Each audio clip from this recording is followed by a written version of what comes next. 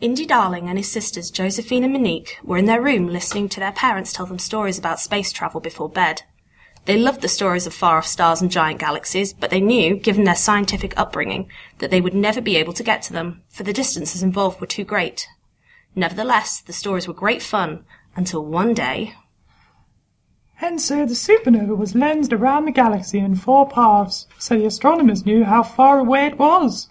Oh, thank you, Mother. What a wonderful story. Yes, it was. Thank you.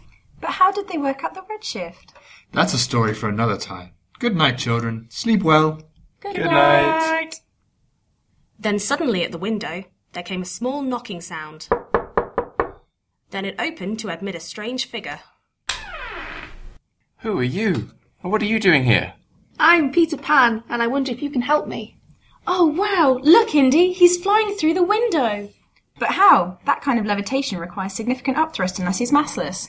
I've come to find my dark matter. I've been looking for it for ages, and my friend told me it might be here. Your friend? Yes, my friend, Tinkermeg. Ooh, a fairy princess. Just a fairy, thank you. Gosh, how exciting. But how can you find dark matter here? It's near the centre of the galaxy. Oh, well, perhaps you could come with us and help. Come with you? Where? To Forever and Everland, of course. Oh, wow, can we? But where is it? I've never heard of it. See that star there? Turn left and straight on till morning. To infinity and beyond. But how? And so the children went with Peter and Tinkermeg, not realising that Captain Mark of the Pulsar Group was lying in wait for Peter in the tea room of Forever and Everland. Peter has been spending far too much time searching for dark matter. We need to bring him into the Pulsar Group. Madam Smee! Yes, Captain? Bring the poisoned coffee here. I have a feeling that Peter will be back very soon. I have it here, Captain. Good, good. Soon we will have him observing pulsars instead. Just then, Peter and his guests arrived. And this is the tea room, and, oh no, it's Captain Mark. Hello. Fear not, young Peter. I don't want to hurt you. Here, I've made you this coffee. Oh, that's very kind of you. No, wait. I don't think he's telling the truth. Very well, then. Adam Smee! Yes, Captain? Seize those children. Right away, Captain. Help us! Now, Peter, drink up. Nothing like coffee in the morning. I've got to do something. I'll save you, Peter. Tinkermeg, no! Oh no, I don't feel very well at all. I feel like observing pulsars. The world is spinning. I can't. Help me, please. You fiend, Captain Mark. There's only one way to save her. Everyone clap your hands and say, I believe in princesses. I believe in princesses. How long do I have to put up with that princess thing? I'm not going to be restored to life with that. Oh, yes, you are. Oh, no, I'm not. Oh, yes, you are. Oh, no, I'm... Oh, what's the use? Tinkermeg! Tinkermeg! Will the children escape? Will Captain Mark get his comeuppance? Will Megan ever get past the whole princess thing? Find out after this.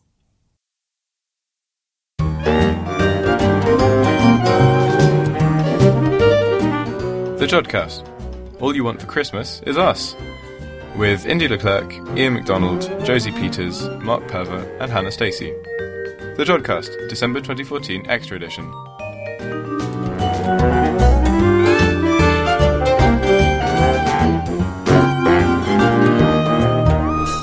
Hello and welcome to the JodCast. I'm Josie and today I'm with Indy and Hannah. In the show this time, Indy talks to Professor Subir Sarkar about galactic foregrounds and bicep 2, and Dr. Iain McDonald answers your astronomical questions. But before all of that, Mark interviews Dr. Matias Vidal about magnetic radio loops in the Milky Way in this month's JodBite.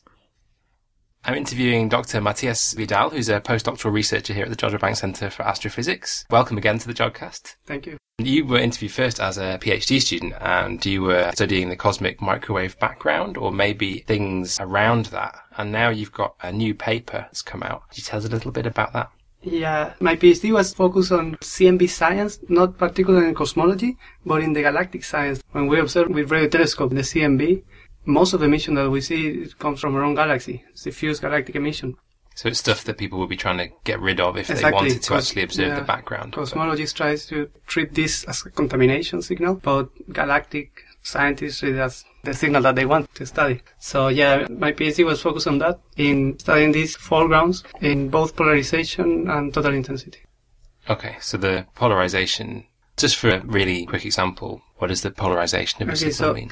Electromagnetic radiation, say light, radio waves, and infrared emission, has this property of polarization, which is only telling us the direction in which the electromagnetic wave is oscillating. If you have a lot of photons, a lot of electromagnetic waves, and they are oscillating in an ordered direction, say all of them are oscillating vertically, we will say that that wave is linearly polarized. So, in general, say the emission from the sun will be a superposition of waves polarized in many, many directions. So, when you observe it, it will look like it's unpolarized because all the directions are equally populated.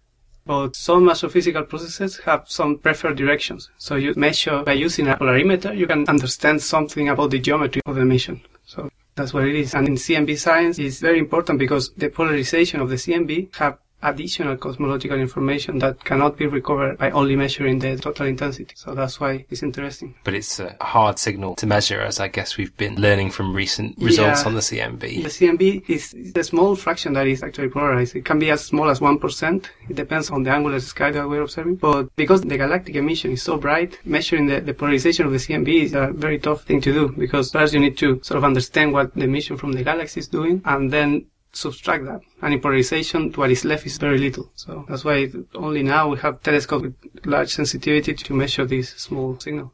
And what have you found out about our galaxy from these polarization measurements? Okay, so I was studying the large-scale polarization of the sky, trying to see structures that cover a large area in the sky, using WMAP data, which was a satellite that was observing the cosmic microwave background, and it stopped observing at 2010. And it gave us, for the first time, images of how the polarized sky looks at frequencies of around 30 gigahertz, which are high frequencies in radio astronomy for this type of science. And the sort of striking result is that the sky is full of filaments and loops and spurs that are very large, more than 100 degrees. So they cover large fractions of the sky. If you could see them with your eyes, you will see like going from one side of the sky to the other, like covering the entire sky. And in the non-polarized sky, in the normal radio sky that we know from before, from old radio service, the most emission comes from the galactic plane, and at high latitude there are a few bright features. But when you look in polarization, you see the galactic plane, but then at high latitude the only thing you see is these filaments. The filaments have been known since the 50s, 60s, when the first radio surveys were carried out in the entire sky. But it's just now that we have this data and we can see that in polarization they are so strikingly bright, and it's the only important thing that we see in the sky. Yeah, I think from images that people might have seen of radio maps of the sky, there's one in particular really huge kind of loop that you see, which I think is called the North Polar Spur. Yeah, the North Polar Spur. But you found many of these then, is that right? Yeah, so the North Polar Spur is the oldest spur and is described in a paper of 1956. So that one is sort of well known. But yeah, as I was telling you, in polarization now we can number a lot of these features. And the interesting thing is that most of them seem to have like a circular shape, that are pieces of arc of a circle. We have this geometry. So that we believe that is giving us clue about what is the origin of these things. I was going to say, do we have any idea where they've come from or what they're made of or how old they are? So in radio astronomy, we know the physics of how the gas and the medium is emitting the radiation. And we can, by measuring the spectrum of the radiation, the spectrum is just the ratio of how bright a feature is in between two different frequencies, you can know which type of radiation it is. And in this case, we know that the radiation comes from a process that is called synchrotron emission, where you have electrons traveling at almost the speed of light, spiraling around magnetic field lines. So these have been known for a long time ago because people made observations at different frequencies. So we know that this is synchrotron radiation that has to do with the magnetic field. And following that, there have been a number of different theories, hypotheses to what is the origin of these loops. Some people have claimed that they are the shell of a supernovae explosion that is expanding. And we just see an arc, circular arc, because we're seeing the border of the shell. When we look through the shell, we don't see much just because the column density, the amount of gas that is along the line of sight, is very small. But you go closer to the border, you have more gas, so it's more visible. That's why it's only a shell-like structure and not a disk, what we see in the sky. So, another people have these things are connected with activity in the galactic center. In the supermassive black hole that is at the center of the Milky Way, there is some sort of alien activity that... So just to explain to people then, the black hole would be consuming material or material would be circulating around it, and that would give rise to the magnetic? Yeah, material that had fell to the black hole at some point in history, then it was ejected vertically, perpendicular to the galactic plane at very large distances, and then will be the source of these structures. But if you think about these two explanations, the supernovae hypothesis or the black hole, are completely different. If this is a supernovae shell, it has to be very close, very nearby to the sun, because we see these things crossing the entire sky. So supernovae remanence has to be very close to be such a large thing in the sky. But if it's something related with the galactic center, which is very far away, 8 kiloparsec, that would mean that this is just huge, and it's something with galactic scale of sizes. So wow. So it's not possible then to say exactly how far away these things are very easily? That's the main issue. Determining the distances to these filaments is very difficult, because they are only bright and visible in synchrotron emission, and there is not clear correlations with any non-cloud of gas or something that we know the distance. So I think that's the main limitation, actually. And that's why theories have so different physics and different scales in sizes and energy are still there and competing, because we don't know yet the distance. That's the main issue. If we knew the distance, then everything would be much easier. So I guess with supernovas, we could say we would kind of understand what happens when a star explodes in a supernova. But if it was an active phase for our Milky Way, what would that have meant for the galaxy when that was happening? Say it was a few million years ago. Would that have had a profound effect on our galaxy? That's a good point. Even on life on Earth? Yeah, we observe many galaxies are active galaxies, and they have this activity jet emissions. And we see that those galaxies at some point behave differently than the galaxies that don't have that emission. The star forming rates are different. And so I don't know if it would have had any effect on life on Earth if it was something that happened recently at the center of the galaxy, because anyways, it's very far away. Maybe not as extreme as some as a nearby supernova we see. Or as a nearby supernova, yeah. That's true. So I think that there are good arguments to investigate it, like, okay, if we think that these things are coming from the galactic center, which other evidence might be related with an episode of aging activity. I'm not so sure that this is something feasible, actually, but still, I mean, the theories are there, like people presenting these ideas, so I don't think it's something so well understood. Yeah, it sounds like quite a mystery. But maybe as a last thing, I might just ask about a connection with the cosmic microwave background, because it has been suggested, not in your paper, but elsewhere, that these loops could give rise to some polarized emission that people doing the BICEP 2 experiment could have mistaken for the signal from gravitational waves in the early universe. Yeah, I think that detecting the gravitational waves is a very tough thing, and yeah, the BICEP result relies on a well-known level of foreground emission in the patches that they observe. And we don't know for sure what is the amount of emission that our own galaxy is radiating in those fields. They rely the result in some modeling and assumptions, but not based on real data. What we really need to do is to know what the dust grains are doing in polarization at those frequencies. And the dust grain will emit polarized emission in a similar way to synchrotron emission. It's connected also with the magnetic field. The orientation of the grains will be ordered if there is a magnetic field around. So if some of these loops that we see in synchrotron radiation are going through the same patch BICEP telescope observed, we know that there will be some magnetic field there. And if there is some dust particles, there will be some degree of emission from the dust that will contaminate the area for the CMB. But till the moment there is not such a big map of polarized emission, we don't know. But that is going to change very soon, because Planck satellite is doing exactly that, making a dust map in both total intensity and polarization of the entire sky. So I think that will settle, or at least we will know if the BICEP result could be accepted after we see those maps. It's going to be by the end of this year. Well, that's really interesting. Well, it sounds like your results will help us to maybe at some stage understand what's going on in our galaxy a bit better, and also help people who are trying to scrub the galaxy out of their maps to get rid of things a little bit better and see what's behind it. The signal that all cosmologists are trying to find in this polarized CMB, what people try to measure is called the power spectrum, which is how the radiation varies as a function of angular sizes in the sky. So this power spectrum is like two little mountains, one at large angular scales and one small angular scales. So large angular scales means that we need to know what the sky looks like over the entire sky. And smaller angular scales means that we can make observation in smaller fields. But to be really sure that the signal that we're looking at is inflation, we ideally would like to see both. So that's why it's important to know what the large scale structure of the sky is. That's why we need to take these filaments and all this information about the galactic magnetic field into consideration. I think that's why this is useful, because it's showing that there is large coherent structure that crosses the entire sky, and they will have to be taken into account when subtracting all the contamination for the CMB. Brilliant. Well, thank you very much. Okay. Thanks for that, Mark. Now Indy interviews Professor Subir Sarkar about galactic foregrounds and their impact on the BICEP 2 experiment. I'm with Professor Subir Sarkar of Oxford University. You've just given a talk at Manchester University about the BICEP 2 discovery and the possible detection of polarized beam modes in the cosmic microwave background. We covered this result in the April Jodcast news, but just to give our listeners a reminder, could you give us a quick overview of the detection? Yes, certainly. I read your previous article, which was quite detailed. So you said in there that BICEP is this experiment at the South Pole, and it is there because it's one of the driest places on Earth and a good place to observe the cosmic microwave background. The radiation is not absorbed by water vapor, as it would otherwise be. And BICEP has been observing a patch of the sky which is close to the galactic South Pole. In other words, almost at 90 degrees to the plane of the Milky Way, in order to be as free as possible of emission from the galaxy, foreground emission. And in this patch, they have been measuring the polarization of the cosmic microwave background and have detected sort of a curl or B mode, as you said, in the polarization field, which would be indicative of primordial gravitational waves. And this is how they have interpreted the result as a signature of inflation in the early universe. And this is why everyone's pretty excited about it. Yeah, exactly. So actually, I think not many people are familiar with inflation itself.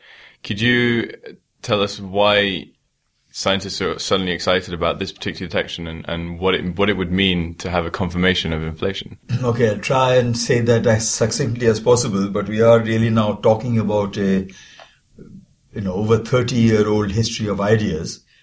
So basically, we have, as you know, a standard model of the evolution of the universe, starting with some initial singular event, which we don't know much about. But we can trace the successive stages of the inflation of the universe's expansion pretty well through, for example, nucleosynthesis of the elements, through the decoupling of the microwave radiation when the universe turns transparent, through to the formation of galaxies and the universe as we see it today. And all that works very well, but the problem is that when we try and understand this in a simple mathematical framework, as the standard Big Bang model is, it turns out that it is not consistent with what we know about the manner in which light propagates in the universe. In other words, if the universe is only 1 second old, light could have only propagated 1 light second. If it is 10 billion years old, light could have only propagated 10 billion light years, and so on. And it turns out that the way we have constructed the cosmological model, when we look at the microwave background, we are seeing on, say, diametrically opposite points on the sky, regions of space which could not have been connected by light since the Big Bang. There has not been time. And therefore it is a mystery as to how they happen to have the same temperature today to, very high precision.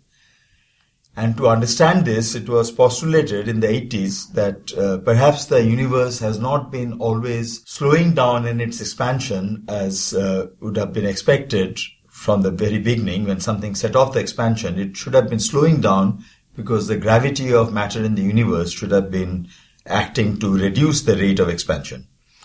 And it was speculated that perhaps at some very early time, the universe became dominated by a very strange kind of energy density, which is called vacuum energy of a fundamental field in physics, a scalar field, and that this vacuum energy could have caused the rate of expansion to actually speed up, and the universe would have then blown up exponentially fast. So naturally, this model was called inflation, in parallel with the phenomenon that people try to avoid on the stock market, right? But in fact, for the universe, inflation turns out to be a neat way of solving this so-called horizon problem, other similar problems that had been discussed in the context of the standard Big Bang model of cosmology. Subsequently, it turned out also to be a very powerful idea for explaining why the small fluctuations that we see in the microwave background, and which we know gave rise to the large-scale structure of the universe as we see it today, inflation provides a very natural mechanism to generate these. And that is why it has been a very powerful idea and has been studied in great detail by observers and theorists alike. However, inflation has always been based on this idea of vacuum energy driving the expansion of the universe. And vacuum energy is really the most mysterious thing that is there in physics. I think I'm not exaggerating if I say it is really one of the biggest problems in theoretical physics to understand how vacuum energy couples to gravity. Because the standard model of particle physics, which has been so successful in the laboratory, has no gravity in it. It only describes the gauge forces of electromagnetism and the weak interactions and the strong interactions. And the only way that we can link gravity to the standard model is by using Einstein's theory of general relativity. And in that theory, all forms of energy density gravitate, including the zero-point fluctuations in quantum fields. And this is grossly at variance with what we observe. And this was a problem that was recognized going all the way back to the pioneers of quantum field theory, people like Pauli and so on, knew that there was this big problem. But nonetheless, we have been using this idea of a vacuum energy of a scalar field dominating the expansion of the universe broadly as a paradigm for understanding how these fluctuations in the matter density could have been generated as quantum fluctuations. So through that long answer, I hope I have kind of given an idea that we are in very troublesome territory here. We have come to believe in a model that actually has no fundamental basis in particle physics, but has proved to be a very useful construct for confronting observations in cosmology. But now a group claims to have made a measurement of gravitational waves, which would actually be a direct probe of this vacuum energy. And that is why the BICEP 2 observation is so important. So sorry about the wrong reply, but you have to say that in order to make it clear why this is so important. No, absolutely. I mean, it needs to be put in its context before we can sort of grasp why everyone has been so excited about it. So as much as there have been plaudits, there have also been criticisms towards the result. And obviously, when any sort of new groundbreaking result comes in, scientists are the first people to be extremely cautious about the whole thing and to say, well, this is what we found, but we may be wrong. So could you maybe outline a few of the criticisms made towards the BICEP team and what caveats have been made with respect to this result and why it wouldn't be prudent to instantly acclaim it as a groundbreaking discovery? Well, the BICEP team, of course, have scrutinized their results very carefully. And before publication, they have done all the tests and checks that they could think of. I think that the community is pretty much convinced that in terms of pure detection of a signal, they have done as good a job as can be done. They have shown that through various cross-checks and so-called jackknife tests, which is a technical term, they have shown that their data is internally consistent, that their calibration has been pretty good, sufficiently good that they can in fact claim to have detected a signal as small as the C. They have also had to demonstrate that this B-mode signal, which they have seen, is actually the result of gravitational waves from inflation and not, for example, due to a different kind of signal which can be distorted through gravitational lensing in order to mimic a gravitational wave signal. And this, in fact, is a concern that many have expressed. And they have done their best to assuage those fears by showing that, in fact, they see an excess over the expectation from lensing of the so-called E-mode signal, which is larger, but which can look like a B-mode signal.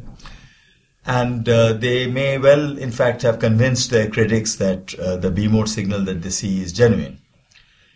However, a B-mode signal doesn't just have to come from gravitational waves from inflation. It can, in fact, arise from much more close by. It can come, in fact, from the foreground emission from the galaxy through which we are looking in order to see the cosmic microwave background. And in that respect, the BICEP people, as I mentioned earlier, have chosen to look at the best possible patch of the sky, according to our current understanding of the situation, a patch where there is meant to be almost no foreground emission, a patch which is very far away of the Milky Way plane, and where all the known foreground emissions are at a minimum. However, this may not have been sufficient because we are really talking about a very challenging measurement. This is pushing the boundaries of anything that has been done before. And so, as you can imagine, the stakes are now higher. We need to go back and re-examine those models of those foregrounds, which were, after all, developed for a certain purpose, to ask if they're still fit for purpose at the level of precision that we are now talking about. And some of us have concerns in that regard. I see, yeah. So effectively, the BICEP team were looking at the patch of the sky that is deemed to be empty, but the last time we really checked to see if anything was there was maybe sort of 20 years ago. And so what new observations have been done or will be done to really verify that there is no excess foreground B mode emission? Well, there are various sorts of observations. So first of all, what they're measuring is a polarized signal. And in order to estimate the foreground for that, they currently have to extrapolate measurements of polarized skies at very different frequencies to the one that they're observing at. That is because no such observations have been made earlier. But the good news is that the Planck satellite has made those observations at several frequencies very recently, and very shortly, within a few months, is expected to release those results. And that certainly will give us the opportunity to cross-correlate the BICEP data with the Planck data to see if what they're seeing is in fact in the galaxy or outside it. But meanwhile, what some of us have been doing is looking at objects that are known to exist in much lower frequency radio maps of the sky at synchrotron frequencies. In other words, at low frequencies where radiation by cosmic ray electrons in magnetic fields dominates. And it has been known for a long time, since the 70s, that there are huge structures in the sky, the so-called radio loops, which are supernova remnants very close to us, which are at high latitudes because they are, a few hundred parsecs big and only a few hundred parsecs away, so that we are effectively surrounded by them. And these structures can therefore provide us foregrounds even very far away from the galactic plane, where nominally you would think there are none. Although these structures have been known, they have not been taken too seriously in the context of the BICEP-2 search because they are observing at a very high frequency where synchrotron emission should be negligible. However, it can happen that the same regions of the sky that give us this enhanced synchrotron emission, such as the radio loops, can also be repositories of dust, and dust can emit at the high frequencies that BICEP is observing at. And therefore, we were looking in the maps of the sky, which are meant to be of the cosmic microwave background at high frequencies, to see if there were any traces of these loop structures that are known at low frequencies. And to our surprise, we found that there are. And these structures are there in these so-called cleaned microwave background maps at a level which is about 60 times higher than that of the BICEP-2 detection. So these structures only have to be polarized at the level of a few % in order to be able to mimic the level of the signal that has been seen. And that means that we need to re-examine the issue much more carefully in the light of the forthcoming data. So that really puts quite a damper on the actual result. I mean, now this is veering more into the theory, into the realm of hypothesis, but I mean, do you think that it would still be possible, despite the presence of these loops, to validate the BICEP result, especially with the Planck data, for example? Yes, in principle, the Planck data ought to be able to demonstrate whether the BICEP-2 map is galactic foreground or not. If it turns out to be galactic foreground, that is the end of the story. Although, of course, it is very interesting for galactic astrophysics. It is not going to be relevant for possible detection of gravitational waves from inflation. But the point is that it is too early to say any more about that, because that is not the only thing you can do. One can also cross-correlate the BICEP-2 map with, for example, the magnetic field structure in that part of the sky, which can be traced through Faraday rotation, for example. You might think of other ways to trace the dust emission, and people are already thinking about that. So there are various possible traces of these foregrounds. The point being that BICEP-2 have only thought about the foregrounds that are known today. There might be other foregrounds that have not been discussed earlier simply because they have not been particularly relevant. In a sense, it is the bicep 2 detection that has kind of focused attention on the importance of understanding these foregrounds. So in a strange way, it is the pursuit of a cosmological holy grail that has in fact shown how important it is to do the galactic astrophysics first in more detail than it has been done so far. And I find that synergy, if you like, very interesting. Yeah, that's true. I mean, it's actually, personally, my PhD is relevant to galactic foregrounds as well, so it's quite an interesting result there. And, I mean, hypothetically, say this is a question more for the cosmological side of things, but say the gravitational waves were confirmed, what would the next immediate step be in terms of the theoretical and observational communities? Well, if it was confirmed that the B mode signal is not correlated with the foreground, then I think the community would have every right to expect, first of all, an independent detection of the same signal. The foreground is simply one reason why it might be completely spurious, but even if it is not spurious, it would need to be confirmed by another experiment. You will recall that the reason why the recent discovery of the Higgs boson at CERN was so quickly accepted is because there were two very independent experiments that gave results of similar significance at the same time. When you are talking about a really fundamental step through in our understanding of the world, we have the right to demand that sort of confirmation before taking anything on board. Sure. But if it turns out that another experiment also confirms the bicep 2 result, that it is not only just B mode, but B mode from primordial gravitational waves, then the stakes get higher still, because then one would need to understand whether such a signal could actually be generated by inflation. And already there are some funny features in the observed or the claimed signal which are really at variance with the models of inflation that would have predicted the signal. For example, gravitational wave, the spectrum of the signal should always be so-called blue. But in fact, it turns out that in order to be consistent with other observations, for example, from Planck, the spectrum has in some part of spatial scales has got to in fact tilt the other way. It is red. And that is theoretically not possible. Of course, one can also ask whether the theoretical models that from the basis of which I just made that statement are too naive. Can they be rejigged in order to give the answer? And this kind of, dialectic will obviously carry on. But it is hard to forecast exactly how it will go. But certainly, above all, what we do in physics needs experimental verification. Of course. If there is experimental proof which is of such a order that it cannot be disputed, then I'm sure we'll have to accept it, however difficult it might be theoretically, and find ways to understand it in terms of our present constructs. Not least among them would be to understand how vacuum energy could have gravitated and driven the expansion of the universe at the grand unification scale and then disappeared to a miraculous level in order to yield the universe that we see today. But these are all challenges and also opportunities. Thank you very much, Subir, for your time and for your answers. Thank you. Thanks for that, Indy. And now it's time for the part of the show where we talk about everything we can't fit in anywhere else. The odds and ends. I thought I might kick things off by talking about a pretty cool thing that's been set up in space recently. Well, it's in space already, but there's a new laser link with the International Space Station, and what that could actually do is improve the speed of orbital communications, moving it from sort of the dial-up era to basically broadband. So there's this so-called OPALS instrument, Optical Payload for Lasercom Science.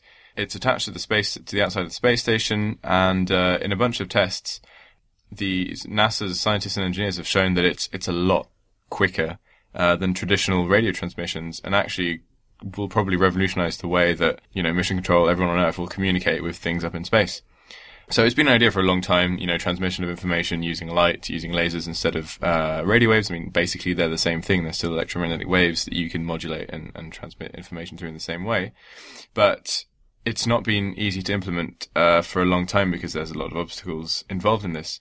But Opals has managed to work to some degree. So it was delivered to the ISS in April by a SpaceX Dragon rocket, and it's then completed about 4 months of its prime mission. So one of the big obstacles is the impact of atmospheric turbulence on data loss. And so Opals actually uses 4 lasers, and they average out the data that's received by each of these 4 lasers. And that's managed to transmit reasonable messages for now. The next step, obviously, is to use adaptive optics to actually dynamically compensate for the turbulence. They're going to use them on the next generation of large optical telescopes as well.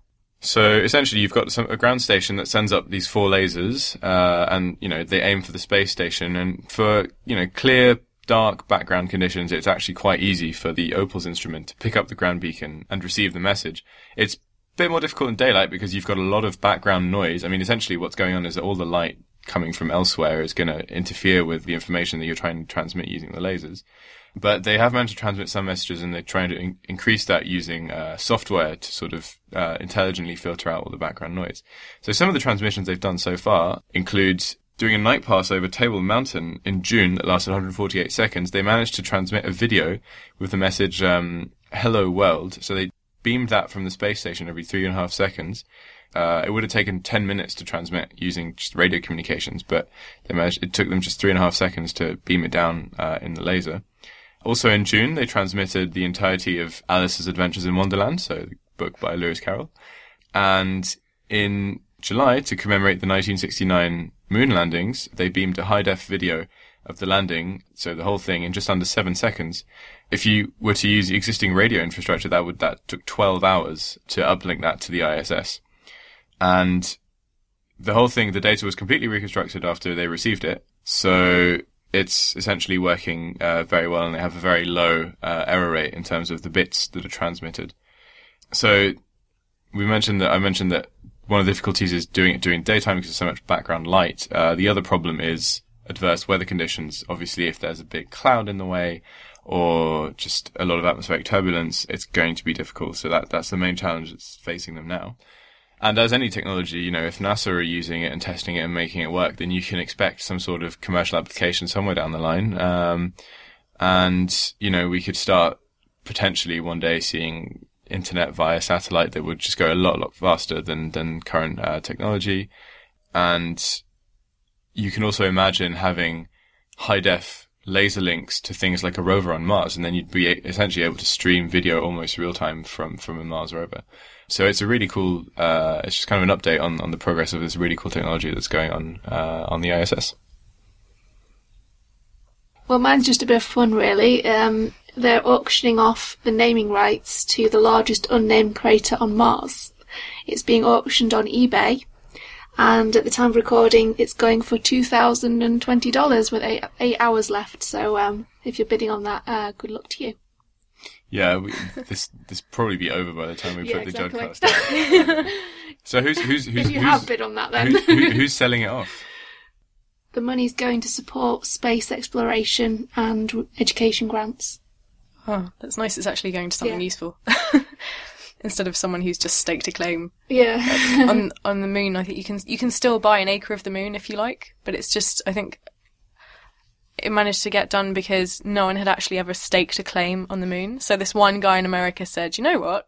This is going to be mine. Yeah. And now you can buy an acre of the moon.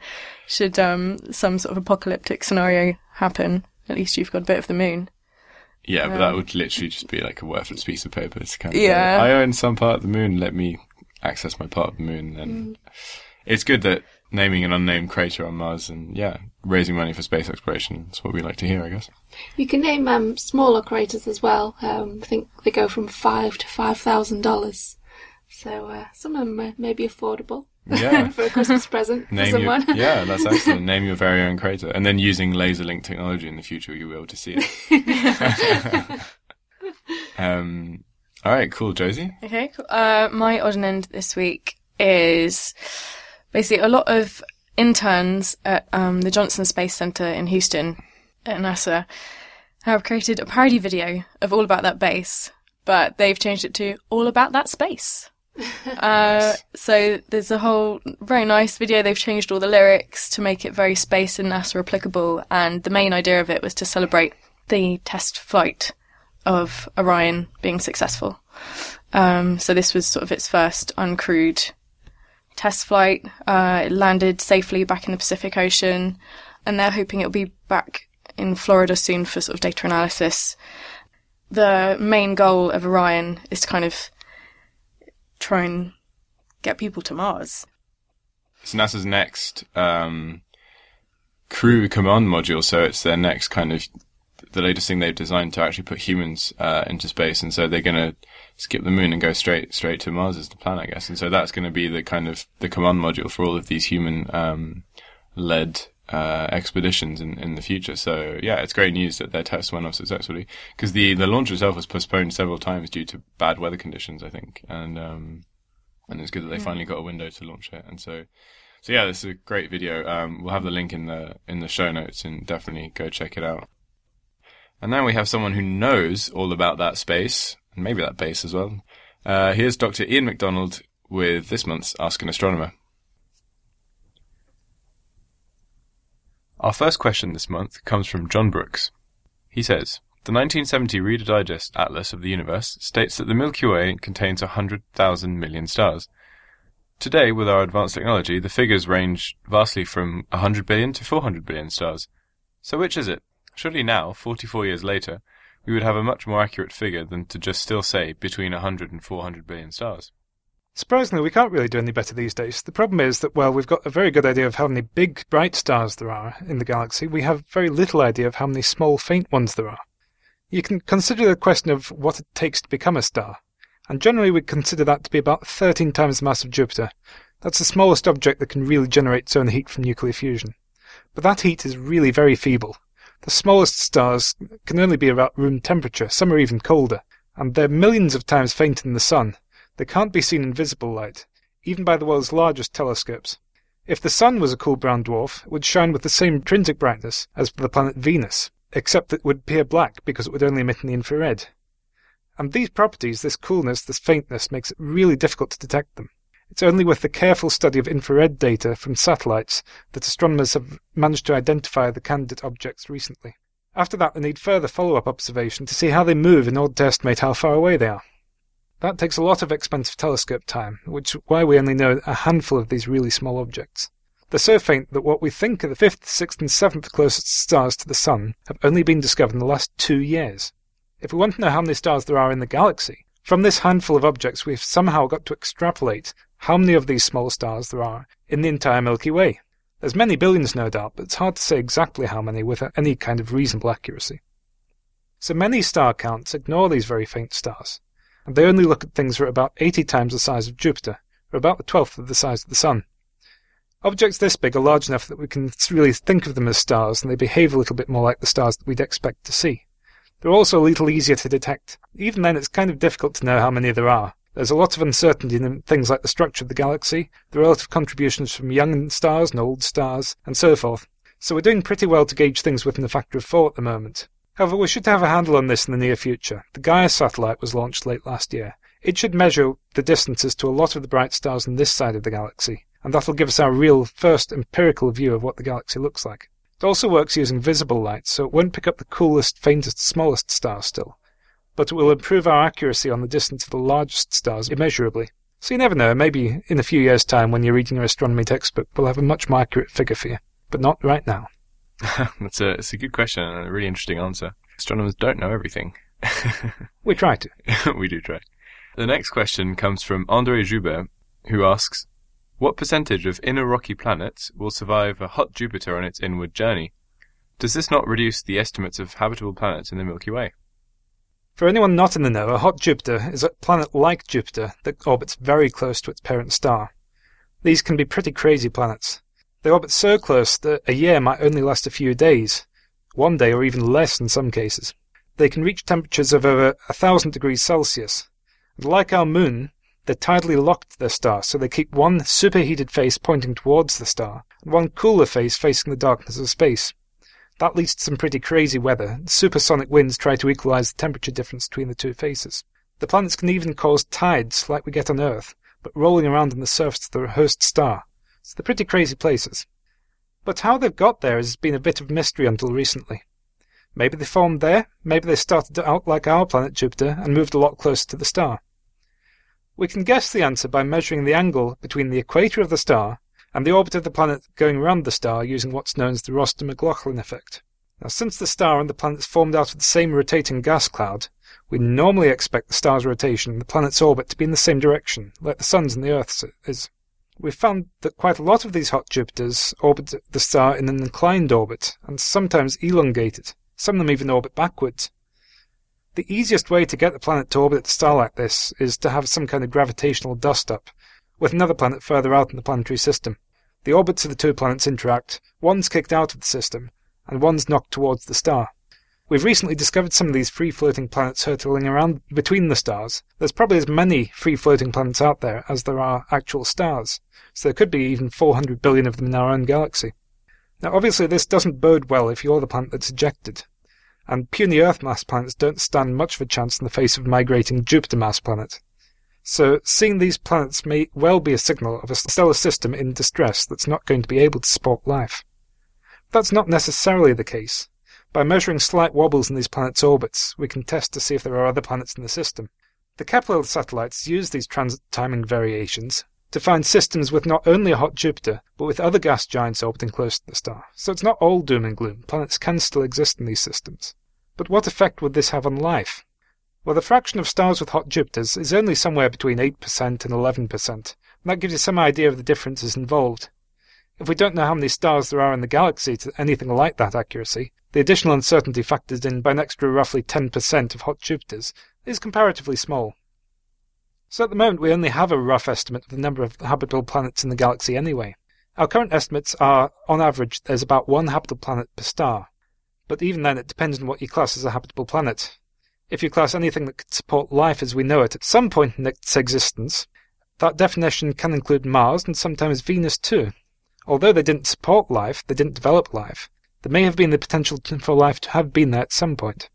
So for the few 100 billion stars in our galaxy, there are probably a few 100 billion habitable planets, but all the numbers are still highly uncertain at this point. Thanks, that's an interesting answer and much to discover there. Finally, we've got two related questions here.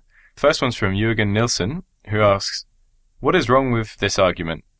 First of all, a lot of the universe is moving away from us at speeds higher than c. When an object moves at c, its mass is infinite. We are therefore surrounded by a black hole. And Peter Ellinger asks, at the moment of the Big Bang, how come it went bang? Surely with everything in the universe being so close together, it would effectively be the biggest black hole ever and therefore having an impossibly high escape velocity. Surely this would have resulted in no bang whatsoever. Well, we avoided a universal black hole because the early universe expanded faster than light. Yeah, you heard that right. Even though Einstein's theories of relativity predict that nothing can travel faster than the speed of light, the universe did actually expand faster than the speed of light. So does that mean Einstein was wrong? Well, not so fast. Let's rewind a bit. Why can't something travel faster than the speed of light? Well, it takes energy to move something, and energy is always conserved in the universe, so that energy has to go somewhere.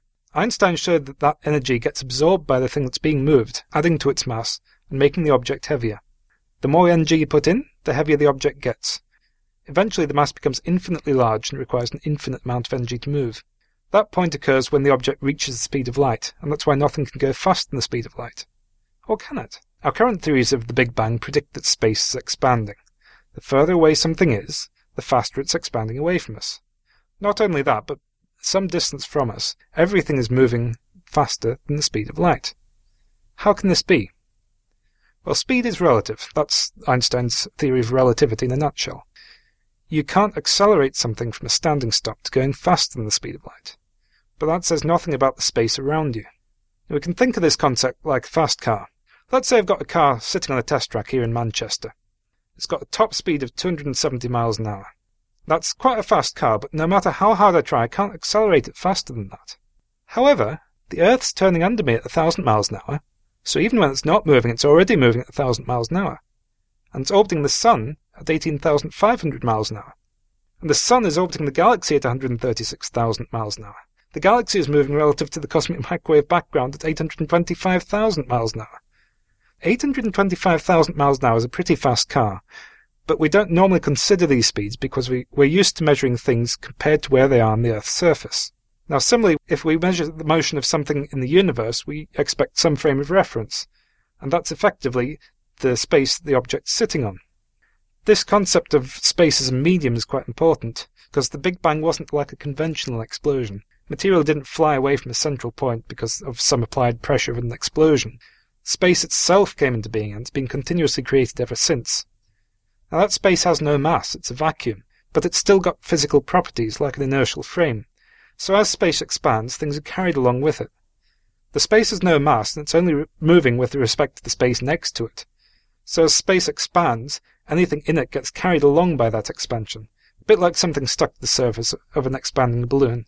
Now in the same way that our racing car can't move faster than its own top speed, nothing can move faster than the speed of light. But that's the speed of light relative to the space around it. It doesn't prevent the space in which it's sitting doing its own thing. So who knows, maybe one of these days we'll be able to harness this concept and create warp drive. And then we can start living our dreams and have some hammy captain, get involved with some fist fighting and improbable romantic situations with some highly dubious alien species. That would be living the dream indeed. Well, thanks a lot for answering all those questions, Iain. You're quite welcome. And if you have any of your own questions, feel free to leave them the address on the JodCast website. Thanks for that, Iain. And now on to the feedback. We do have one very nice postcard that we got in a couple of days ago. So it's one of those jokey pun postcards that says, well, peace on earth, but spelt peas like the vegetable, and it's literally written out with a bunch of peas on some earth. So noble sentiment there and a very good joke. So it reads, many thanks to all the JodCast crew, old and new, for years of ecstatic joy and wonder. Wow. No matter how cloudy the sky, you lift me up and out to the ends of a vibrant universe. Keep exploring, I'll keep listening. RR, which stands for Ryan Reynolds. Well, we reckon it's not the Hollywood celebrity, but if it was, that was cool. If not, thank you anyway, Ryan. That's an absolutely lovely postcard. We're glad we bring you so much ecstatic joy and wonder. It definitely brings us joy and wonder to see people's reactions to the JodCast. So keep the post coming in. We love post. It's got a really cool Christmas stamp as well. So Ryan lives in Lincoln City, Oregon, in the US. So that's really cool because his postcard is across the Atlantic. So thanks again, Ryan, and Merry Christmas to you. On Facebook, Katie Culvert follows up on all the live JodCast talk as well with a post on our December issue, and she says, I was at the live JodCast too. Was it really 5 years? And she thinks her t-shirt's looking tired and she needs a new one, and says we definitely should do it again. We may or may not do it again, depending on the stress levels of various people involved. I mean, all the feedback from people on the JodCast side of things is, oh my god, it was so stressful, but everyone seemed to enjoy it, so maybe. Also, the t-shirts may or may not be in the works, but we have to talk about that with other JodCast people. And thanks for all the likes on Facebook, retweets and follow Fridays. And if you want to get in touch, you can do so via the website at www.jodcast.net. On Twitter at twitter.com/Jodcast. On Facebook at facebook.com/Jodcast. On YouTube at youtube.com/Jodcast. On Flickr at flickr.com/groups/Jodcast. And don't forget that you can send us posts. The address is on the website. All that's left is to say thanks to Subir Sarkar and Matias Vidal for the interviews. The editors were Christina Smith, Sally Cooper, Mark Perver, and Charlie Walker, and the producer was Indy Leclerc. Until next time, Jod on!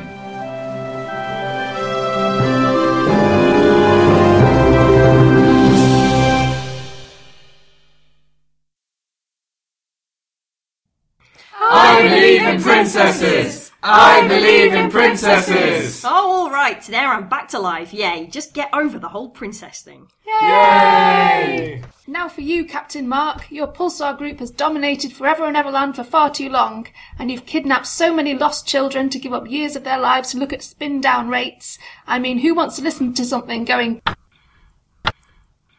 What's that? It sounds like my old nemesis, the colloquium clock.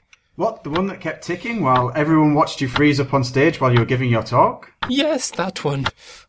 I can't take this. The faces staring expectantly at me. All the ticking, and the talking, and the rotating, and the pulsing. I can't take it. No!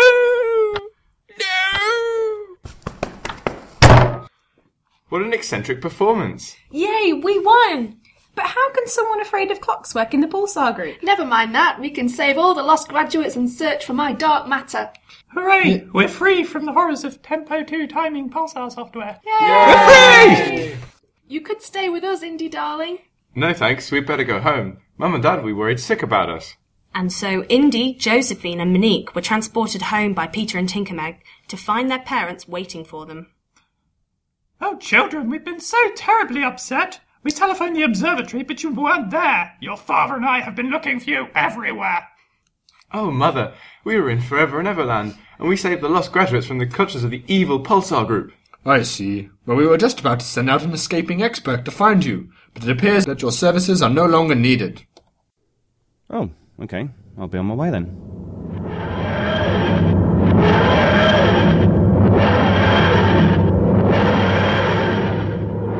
Who was that? But how does he keep putting the same joke in every year? Enough of that. You three are grounded for the rest of the academic year. Oh, Mum!